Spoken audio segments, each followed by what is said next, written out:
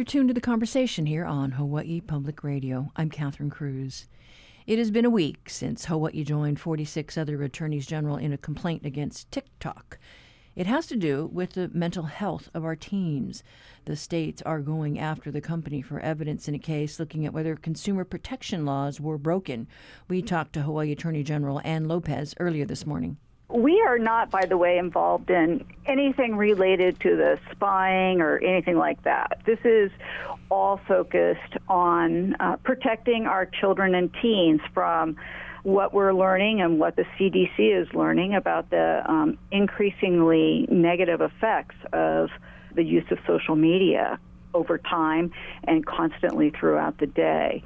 And Tennessee started its investigation under its consumer protection statute. And with time, more and more states have joined Tennessee to support that, which is the position that Hawaii is in. At this point, we're supporting their efforts, and their efforts at this time are to get an order from the court to require TikTok to produce the records that they're trying to obtain in their investigation. Now, I thought it was really interesting that they were using an instant messaging service so that the internal communications would disappear. I mean, that was kind of like a red flag. Right. So, yes, it's an algorithm so that those messages disappear immediately. And one of the concerns, obviously, is what is contained in those messages. Also, in an investigation, when the party that we're trying to investigate is destroying, basically, records that are relevant to the investigation, we become, that increases our consternation as to what it is they're destroying and what kinds of information and facts are we going to actually be able to gather if they're destroying information that we're looking for. And it's been a week since we joined this action. Any developments as far as you know? Right now, everything is in the early investigative stages, so I'm not sure that we'll see developments right away. We have not heard from the court as to whether or not it's going to grant Tennessee's request for an order. In the meantime, the amicus brief has been circulated, and the states that wanted to join to support Tennessee have joined. And so that part of the effort is complete. Now, we saw what happened during the pandemic, where the use of TikTok just exploded. But then, we've also seen some recent reports about what the isolation and social media has done to affect mental health just in general, but in particular with our young people and girls in particular. We've seen some disheartening numbers. So how are you looking at that? That's the main driver of our participating in this investigation. Our consumer protection statute gives us that authority to investigate companies when we believe that their conduct is having a negative effect. In this case, our children and teenagers are becoming increasingly, I guess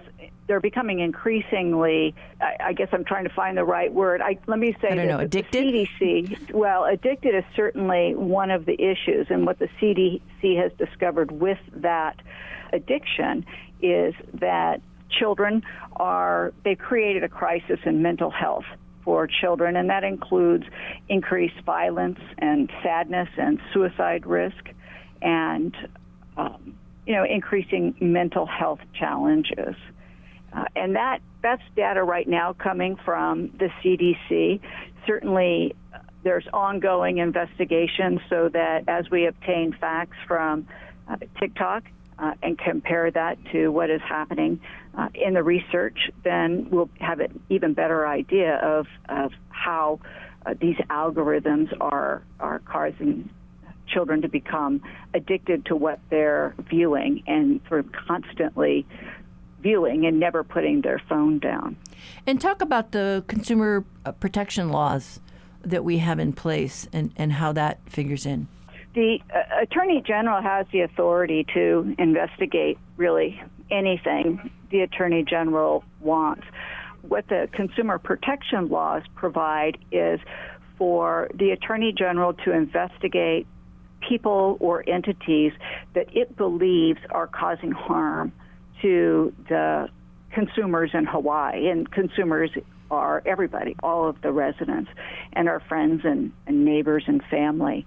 And in this case, and some other similar situations, TikTok has come into our state, and its algorithms, the way it manages its company, is, we believe, causing harm and a crisis in behavioral health for our children and teenagers. So that is, in fact, what the consumer protection law is for us to be able to investigate those companies. And if we find facts that evidence a negative impact on Hawaii consumers, then we will take action to prevent that from continuing. And the fact that they're using this service, where the messages disappear, I mean, I don't know, has there been a case that we know of involving, this type of internal communication? So the FTX case was a situation, the cryptocurrency company that went bankrupt. And in that bankruptcy, what was discovered was that they also had an algorithm that immediately destroyed all documents so that there wouldn't be any evidence of what was happening. So then with this particular case, I think this is going to be kind of just a long haul as we work through this? Well, I don't think anybody thinks it's going to be an easy matter to deal with because TikTok certainly is fighting this. I think it'll be a long haul, but I also don't think that's unusual when we're looking at our consumer protection statutes, because what's really important for us is to be able to demonstrate the harm. And that's not necessarily an easy thing to uncover. It requires a lot of evidence from the company that we're investigating, and, as well as in this case, research into the impact of these algorithms on children and teenagers. In our position, we have joined them. We are not currently involved in an active investigation here in Hawaii. Rather, there is an agreement that as Tennessee obtains documents, assuming that the order is granted, as Tennessee obtains those documents, the states who have joined in supporting Tennessee will also be able to receive the documents that Tennessee receives.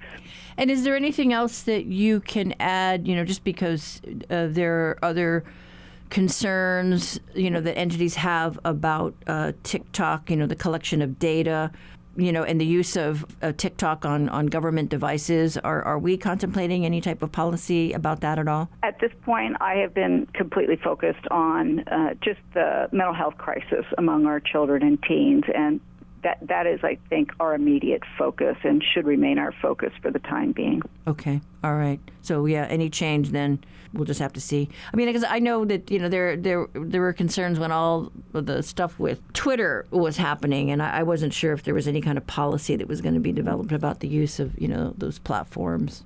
I do know that, the governor has been very clear about the need for transparency. I know that with social media, he has particular concerns to make sure that our agencies are all following a standardized social media policy, but also to make sure that we're using the social media properly within the government.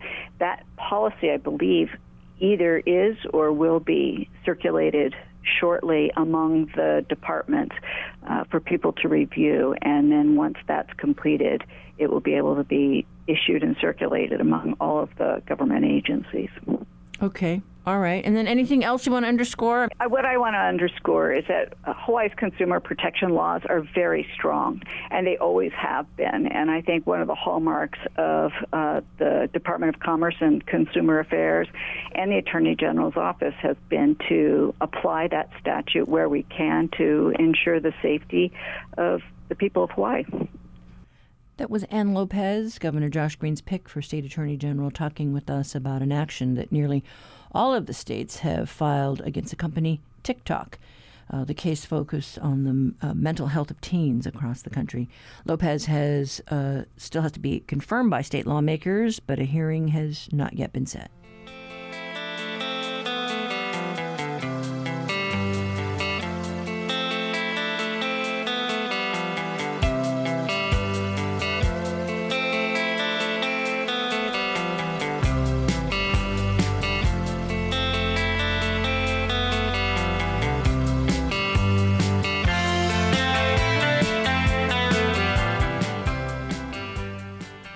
This is The Conversation on statewide, member-supported Hawaii Public Radio. Now it's time for your backyard quiz.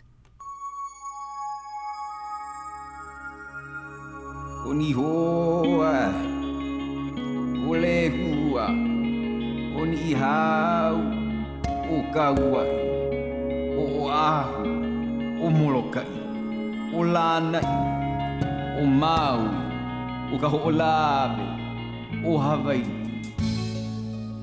For today's backyard quiz, we ask you about Ron Takaki, a renowned historian, author, and educator. Takaki was born in Hawaii in 1939. He was the first to write about plantation culture in Hawaii and dedicated his life to addressing racial and ethnic equity.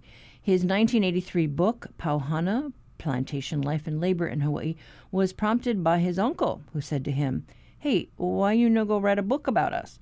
Takaki's family came from Japan in the late 1800s, and his book, Pauhana, was one of the first to document that not all immigrants came from Europe.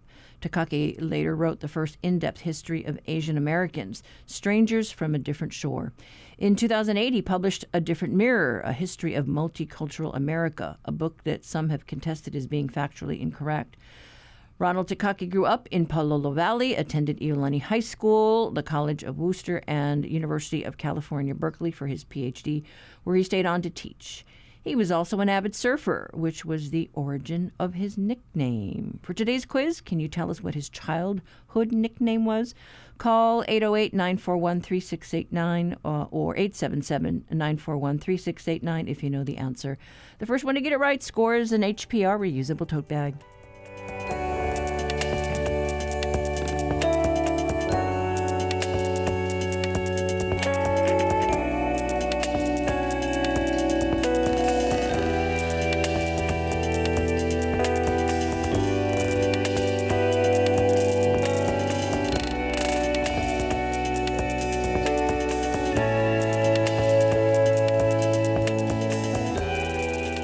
Support for the Backyard Quiz comes from NAREIT Hawaii, which supports nonprofits providing homeless families with access to affordable housing, such as Women in Need on Kauai.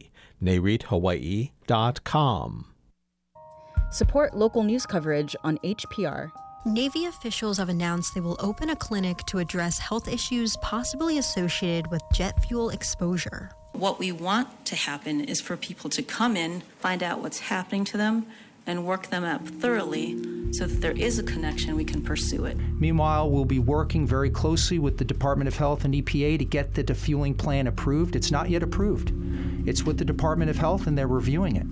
Once that's approved, we're going to do iterative planning in partnership with the Department of Health and the EPA to find ways to move the timeline left. First, there's a technical, engineering, methodical and deliberate removal of the fuel, and the other is active listening, compassionate and empathetic conversations with our military families and the community. Donate today at hawaiipublicradio.org.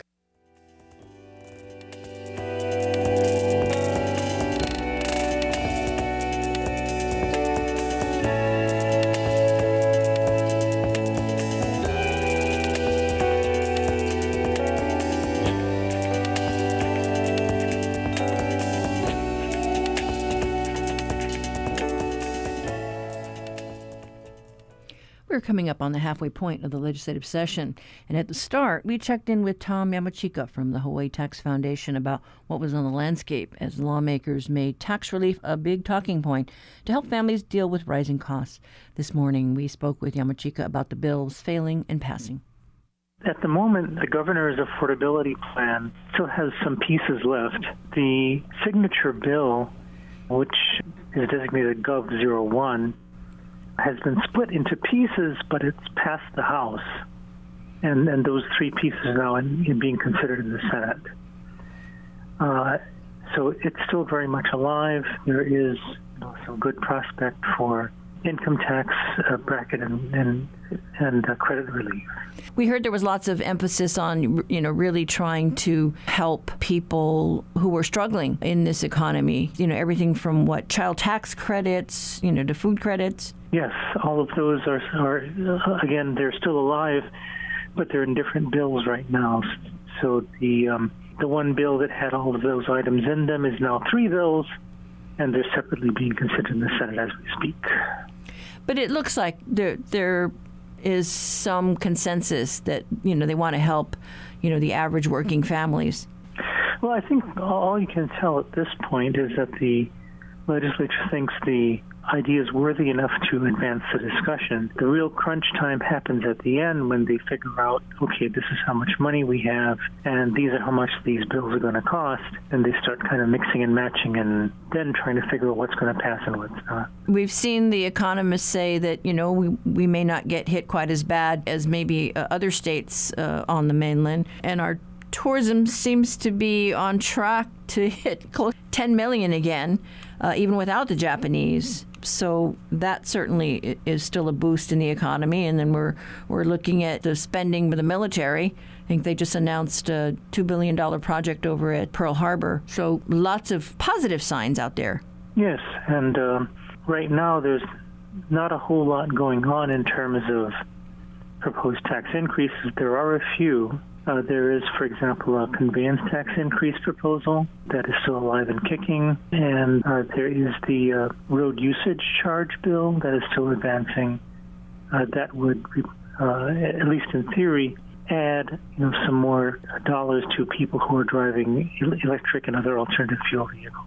Well, we had talked, before the session started about the GET exemption, but that doesn't look like that's going anywhere, for medical services and some purchases.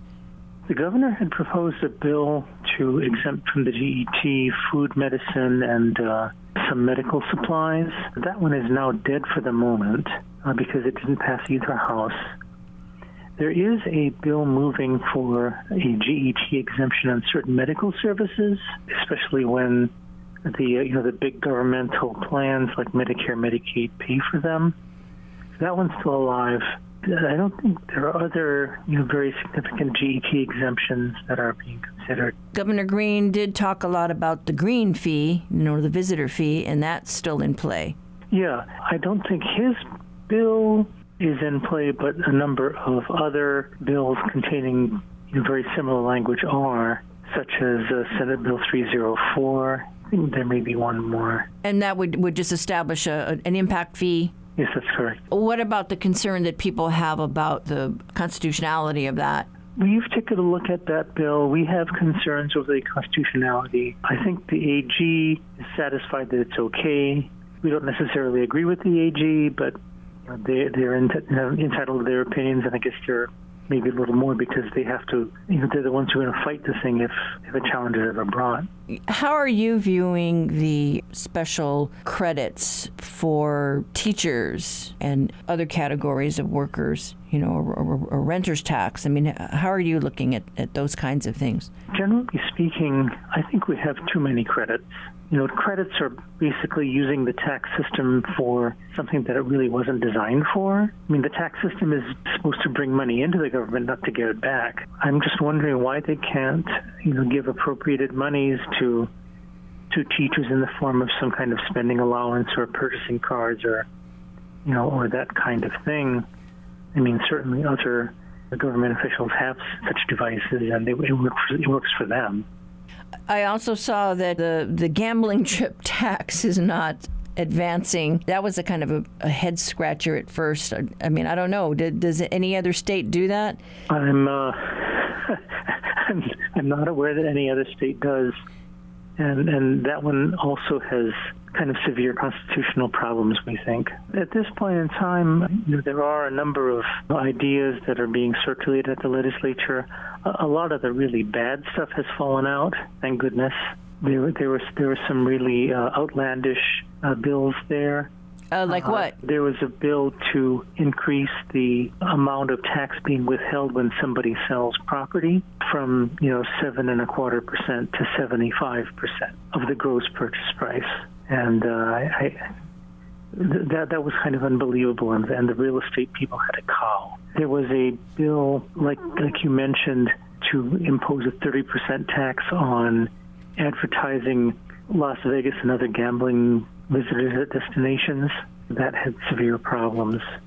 There was a bill to impose a 25% tax, a transient accommodations tax, on vacation rentals. As written, it was over and above the 10.25% tax, plus the 3% county tax that already exists. And we've heard a lot of discussion, on both sides about the carbon tax or carbon tax credits.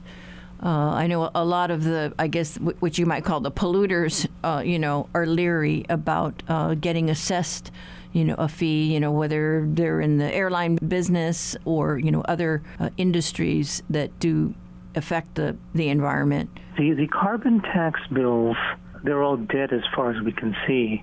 It's possible that some or more of them may be revived at some point later in the session, but so far that hasn't happened. We've heard, discussions about folks are getting involved in carbon sequestration projects. I guess a number of companies are stepping forward to say, hey, we're being proactive because I guess they don't want to see a carbon tax. Yeah, I know there was, I think, a carbon sequestration credit bill, but it did not move. Well, we'll have to see then if there are any other Franken bills that emerge on the back end of the session, see what gets traded out. Yeah, no, I mean, it's going to be, I think, very interesting to see what happens this session in light of the recent Supreme Court case that says you kind of, quote unquote, can't do gun and replacing. There are, probably people have a strategy around that, and we just have to kind of see how that plays out. All right. Okay. Well, I appreciate your time. We'll just keep an eye on some of these things and see what gets worked out in the end. Well, we have 150 bills left that we're tracking. The legislature's committees are starting to meet again, starting today. And it's going to be kind of a repeat of the session, the chaos that happened in the beginning of the session, but at least with a fewer number of bills. And that was Tom Yamachika of the Hawaii Tax Foundation talking with us about how major tax proposals are faring as we head into the midpoint of the legislative session.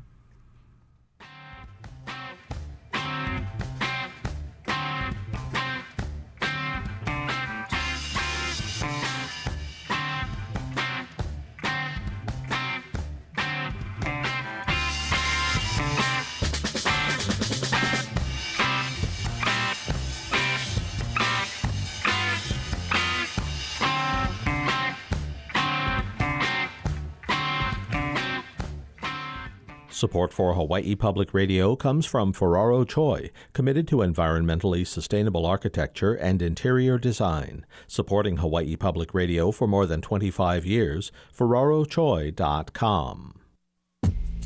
When banks all got conservative during the pandemic, the government gave low-interest loans to stimulate small businesses. It is now time to pay those loans back. Businesses that really haven't recovered the entirety of their business are now commencing payments on loans that they took to get through a really, really uncertain time. I'm Kai Rusdal, striking midnight on the loan clock next time on Marketplace.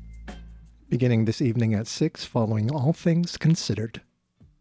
Support for HPR comes from Green Building Hawaii, providing energy and sustainability consulting services throughout the islands, assisting clients with building and energy code compliance, featuring LEED certification services. greenbuildinghawaii.com.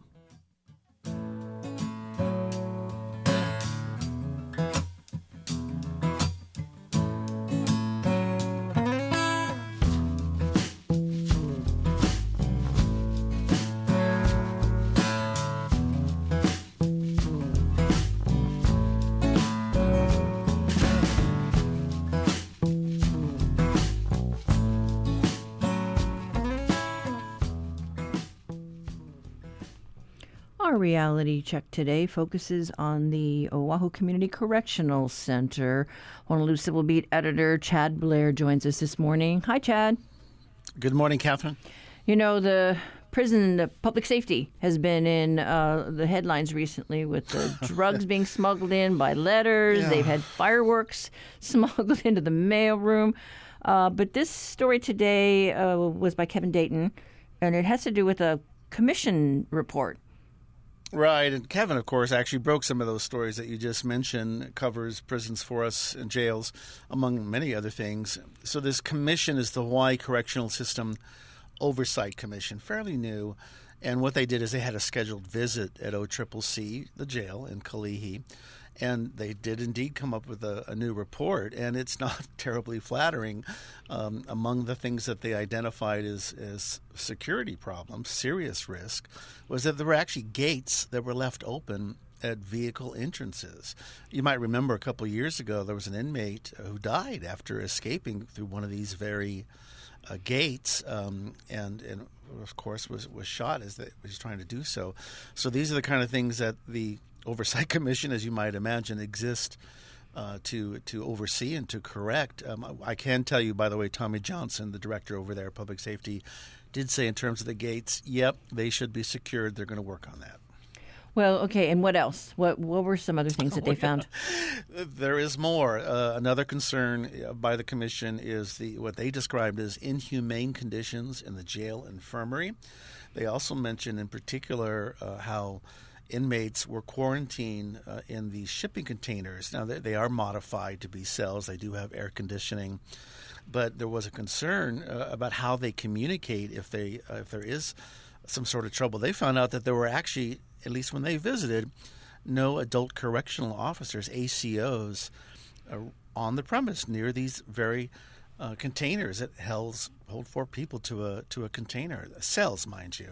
And what if they bang, on the door? Is anybody going to hear them? How are they going to let someone know that maybe there's a medical emergency? Well, in that regard, DPS has said that ACOs are equipped with keys to the containers. They do have radios. They're unsure of what happened in this particular breakdown, why they were not present by the containers as they should have been. They are going to correct that.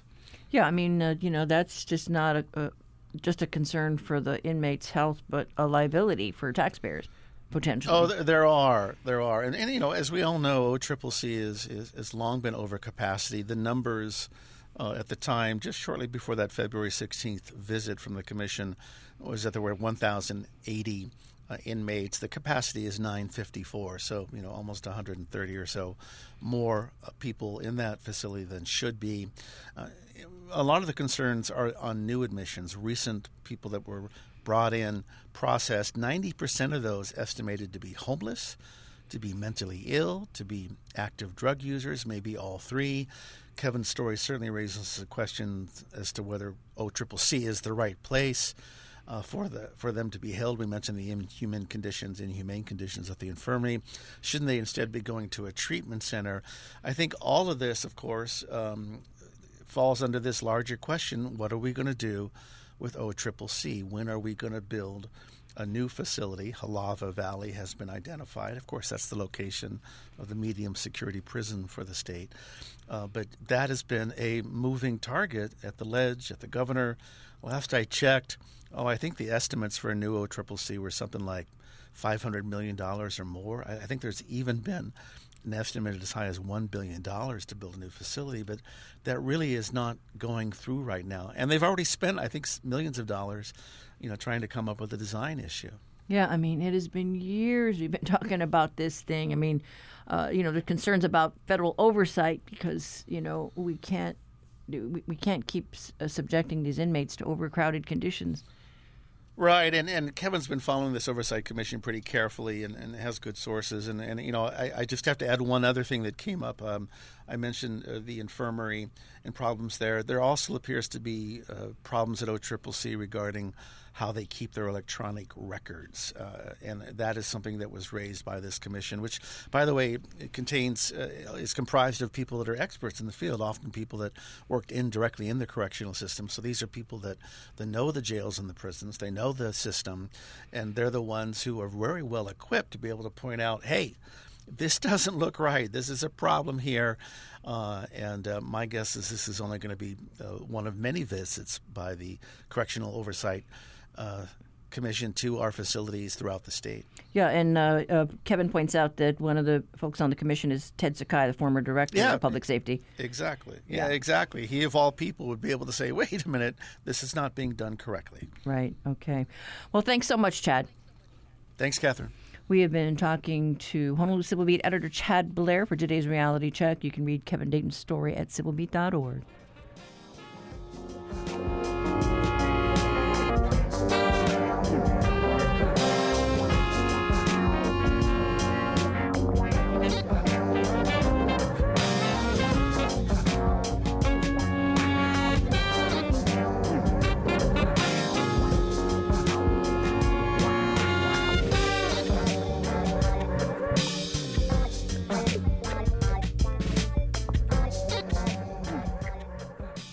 Now it's time for your backyard quiz answer. For today's question, we asked you about Ronald Takaki, a publican who was born in 1939. He wrote about both Asian and multicultural America. He was a lively, sharp figure who often appeared as a commentator on Asian America in mainstream media. He built bridges with other ethnic groups, and early on while teaching at UCLA, a crowd of young black students asked what he could possibly teach them. Takaki was always looking for ways for groups to come together, so he told them he would teach them how to write, and that writing was a powerful weapon. In his life, he wrote about President Thomas Jefferson's slaveholding, Mao Zedong's influence on the Black Panthers, and the early 20th century anti-Sikh racial violence in the Pacific Northwest. He was a historian and wrote Memory is Political.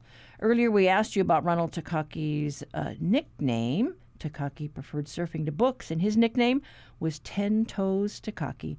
He died in 2009 after battling multiple sclerosis for many years. His legacy of telling the history of our nation's people of color is said to be an early example of critical race theory. We had no winners today. We stumped you on that one. If you have an idea for a quiz, send it to talkback@hawaiipublicradio.org.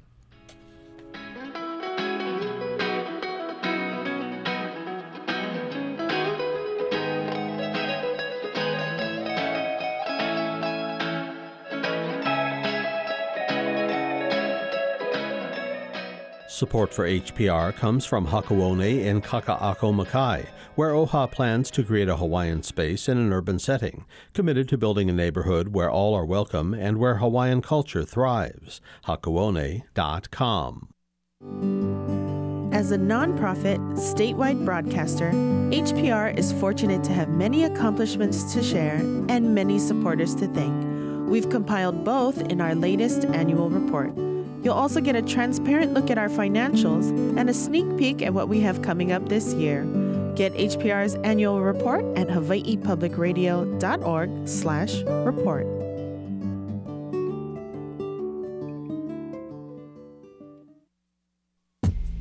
When banks all got conservative during the pandemic, the government gave low-interest loans to stimulate small businesses. It is now time to pay those loans back. Businesses that really haven't recovered the entirety of their business are now commencing payments on loans that they took to get through a really, really uncertain time. I'm Kai Risdal, striking midnight on the loan clock next time on Marketplace. Beginning this evening at 6, following All Things Considered.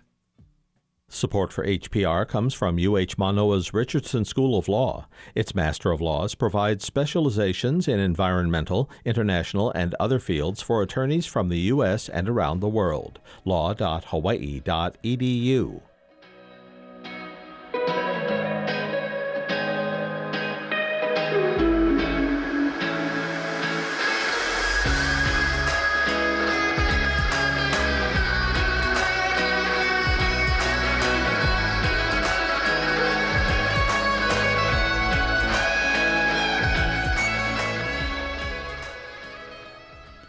Kiahibai was one of Hawaii's most popular local music groups in the early 2000s. Their debut album, Local Girls, was released in 2001 and was nominated for 5 Nahoku Hanohano Awards, winning 2.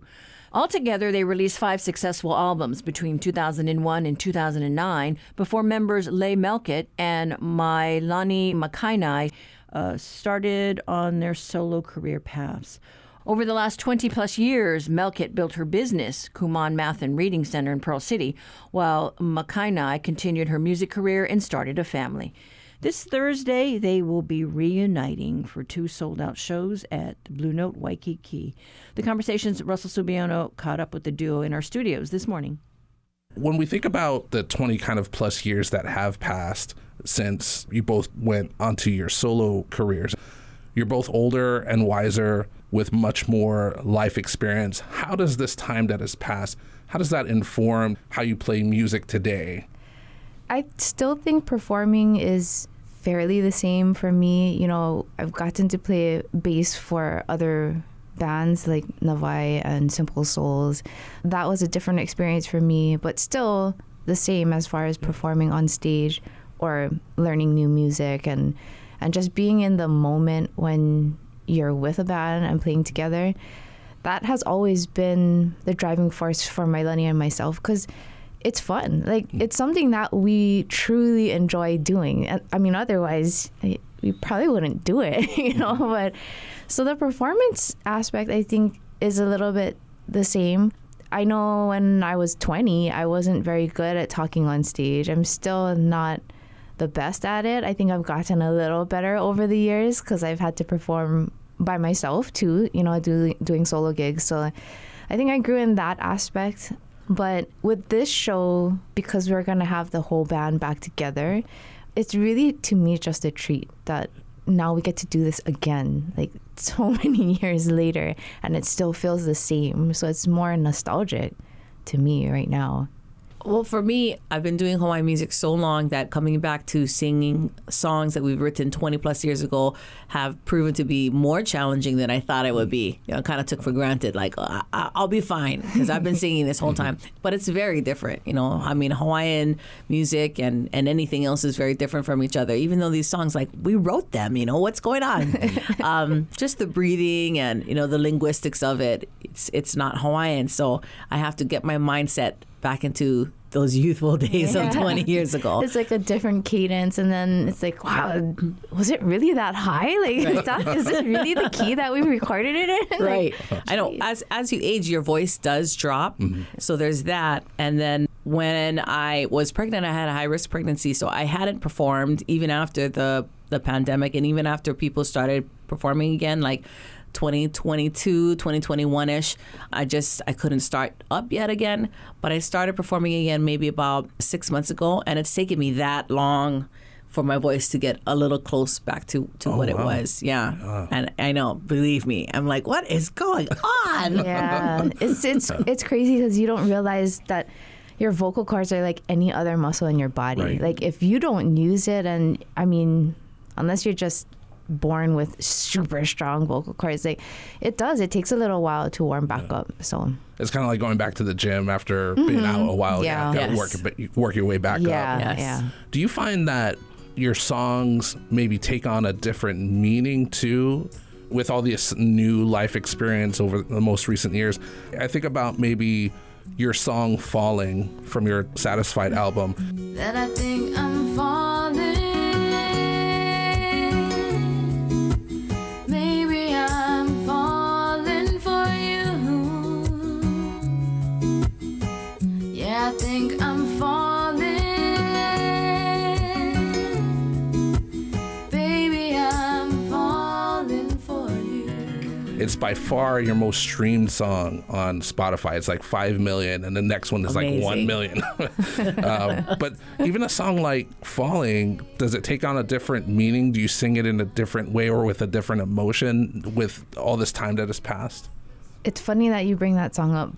I guess when it really started taking off on other radio stations besides what we were already on, like KCCN and 98.5 or whatever it was back then, we were kind of shocked. Like, it was getting played on just every station. So it was kind of strange. I don't think none of us expected that to happen. And if I think about when I wrote the song and who I wrote the song for, like that's all just kind of a distant memory for me. And so I don't have that emotional connection to that person or anything. And over the years, like it almost kind of got numbed down because, everybody's like, oh, sing Falling. Oh, sing Falling. You're the one that sings Falling. And so I don't know. I mean, I love it. I love that the song did so well and we weren't expecting it. But it's still the same. I mean, I don't sing it for anyone. Like I know I wrote it for somebody back in the day, but now it's a song that makes me think if I sing it, you're going to be happy. The audience will be happy because this is a song that they love. And I like being able to provide that to an audience where they leave saying, oh, she sang that song that I love. Like, I just love that song. And so that's the meaning that song has held for me over the years. Mm-hmm. Pretty much the same. There's songs that I've written for people, and there's times that I'm looking at Leigh, I'm like, I don't want to sing that song. I try not to think about that person when or that time. I don't know where my brain was. We were very young, like just we're still growing up at the time, so. I don't know. It's kind of weird. Yeah, there's that. And, there's times that I'll write in my diary because I still like to kind of write, and it's very therapeutic for me. I like to take out my emotions and put it on a piece of paper. And, Leigh is a very gifted songwriter. And for me, I just want to be able to continue to write and record songs because I do love it. We do enjoy it. We talk about Keahiwai recording something new again, and it's something that we're not against. We just have to, again, make time for it and see where we get. Yeah. When you think about how much success you had very early on, is it something that you were hoping for or something that you expected, or did it kind of catch you off guard? I got the sense from my family here that you kind of like took the state by storm. It caught us off guard. Oh yeah, yeah, definitely. Winning the talent show at high school caught us off guard. And then being able to get a gig caught us off guard. We wanted to just do it just to have fun. I remember when Leigh brought it up as an idea. Oh, you want to start gigging at my auntie's coffee shop because Pure Heart plays there, and I was like, yeah, let's do it. But people don't know this. Leigh and I used to meet and just play and jam just to play and jam, not even with the intention of one day we're going to be on stage and we're going to do this. We loved to just play music together. I mean, that's something a lot of people don't really realize or understand. Like, we really, truly loved it just to do it, even without seeing these grandeur experiences and opportunities.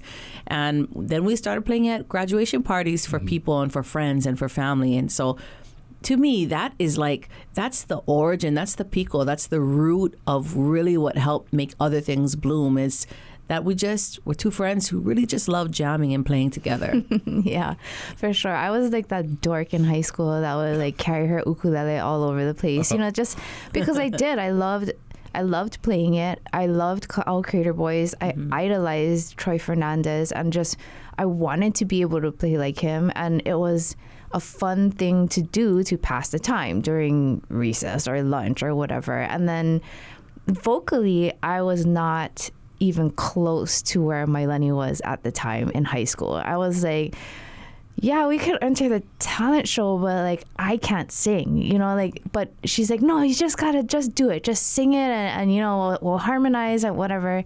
And so before that, when I would play ukulele, it was just to play ukulele. It wasn't like I'm trying to sing and write songs and whatever in high school. It was just to play. And then when we did the talent show, I was like, why would anybody want to listen to me sing? But I know they would love to hear Mailani. So we did that. And yeah, it was amazing that people wanted to hear us more after that. Because I was like, I can't sing. Like, I never thought of myself as a singer or a songwriter or anything. But that just, because of what we did together, my voice got stronger, and then the songwriting came, and it all kind of just started to happen as if it was meant to be just on its own. So yeah, it was really interesting. Like, it wasn't like a lifelong dream, and so yeah, it was cool. I don't think any casual fans would have guessed that, because your guys' vocals are so strong on all of your albums. I'm shocked that story. I don't want to push, I don't want to beg, but I don't wanna see you walk away. What can I do to make you see what a love like yours would be? I don't wanna wait just another day to see if you can love me that way. Oh baby boy, just say you do.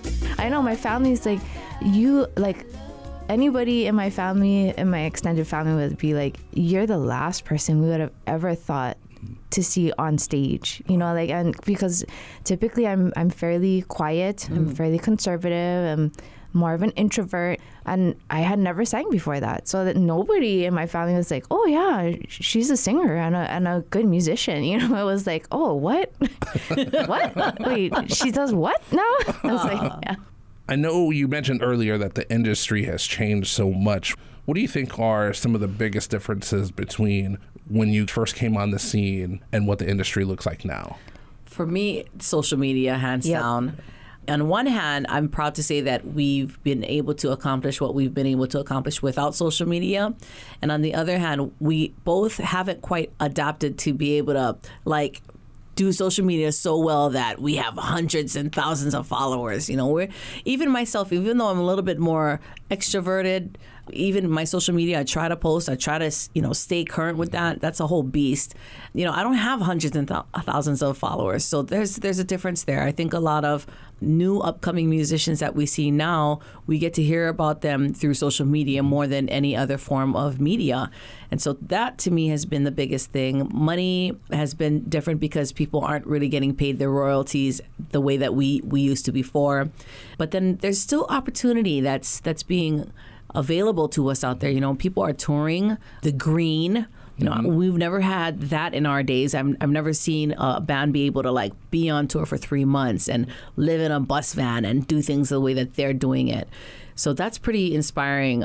I think if we were in our 20s again and, you know, without cakeys and, you know, like, serious relationships, maybe we would have been able to go on to do something like that. But even that type of livelihood is hard. Yeah. People don't realize how hard that is. Even the guys will tell me, brah, at the end of 3 months we're done. And I'm like, I get it. But you know, they come back home and then they have to plan their next tour because that's their livelihood. Yeah. And I'm grateful that we both have been able to diversify so that we're not just only depending on music. Yeah, I mean, the pros and cons nowadays of, like, GarageBand and doing stuff at home and not having to, sometimes you really don't even need the support of a record label anymore. And people like that can just become stars on YouTube or whatever it may be. It's good and bad because, like, now you're an even smaller fish in a huge, huge ocean. And, like, I mean, it's hard to set yourself apart from everybody else. You just kind of either got to be lucky or you have to have that thing that everybody wants to hear or see and whatever. So the opportunities, it seems like, oh, it's so much easier now, you know, but in retrospect, I mean, it might not really be that easy. Yeah. Because there's so many. There's so many out there. It's just that social media is flooded with different kinds of talent all the time. Yeah, even though the process has become more democratic, the pool has also become more crowded. Right. We recently saw Pure Heart reunite for a show. New Kids on the Block and TLC got back together and made a stop here on their tour. Your 2 shows at the Blue Note this Thursday are sold out. Any chance we might be able to see Kiahivai, a few more shows, maybe go on tour around the state a little bit, possibly work on a new album? I would say that the probability of that is very high. The Blue Note thing was, for me, it was like let's test the waters and just kind of see what kind of response we get, and then we'll take it from there. Yeah. So the fact that it sold out fairly quickly, I think it sold out in about a month or so, was nice because we hadn't promoted it. You know, there was no lead up to it. So it was, we posted a video on Instagram and Facebook and said, hey, we're going to do a show. And the response is great. So we do have to come back together as a team, start planning things and figure it out.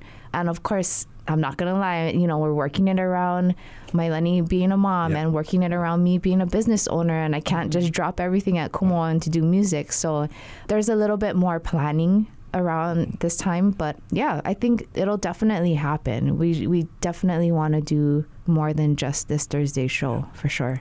Yeah, same. I pretty much agree with what Lei is saying. We're older now and we see business differently than we did 20 years ago. I'm pretty always gung-ho, but now I'm trying to be responsible and a mom. and look at my family situation, because we both have families. We both have a spouse. We have people that are depending on us and waiting for us at home. And so just being respectful of those relationships are everything to us, because that's what our music comes from. And we need to have our support in order to be able to go up there and serve in our gifts of music. And even though we're singing old music and old songs from 20 plus years ago, I love knowing that we still have a lifeline out there that's available to us for us to be able to create again. I think audiences are very excited about the possibility that you guys will do more shows of new music. Thank you so much for coming in today. I really enjoyed talking to you guys. Yeah, thank you for having us. Thank you, Russ. Mahalo.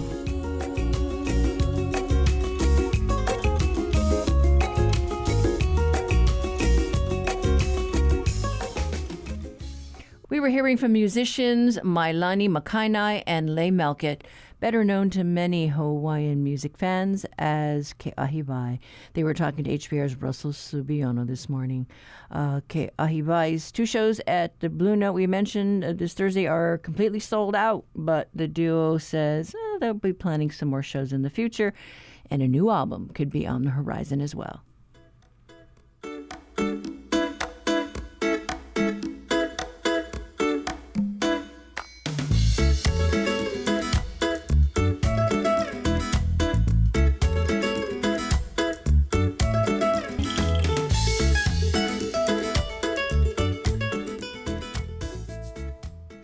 Well, that does it for us for this Monday.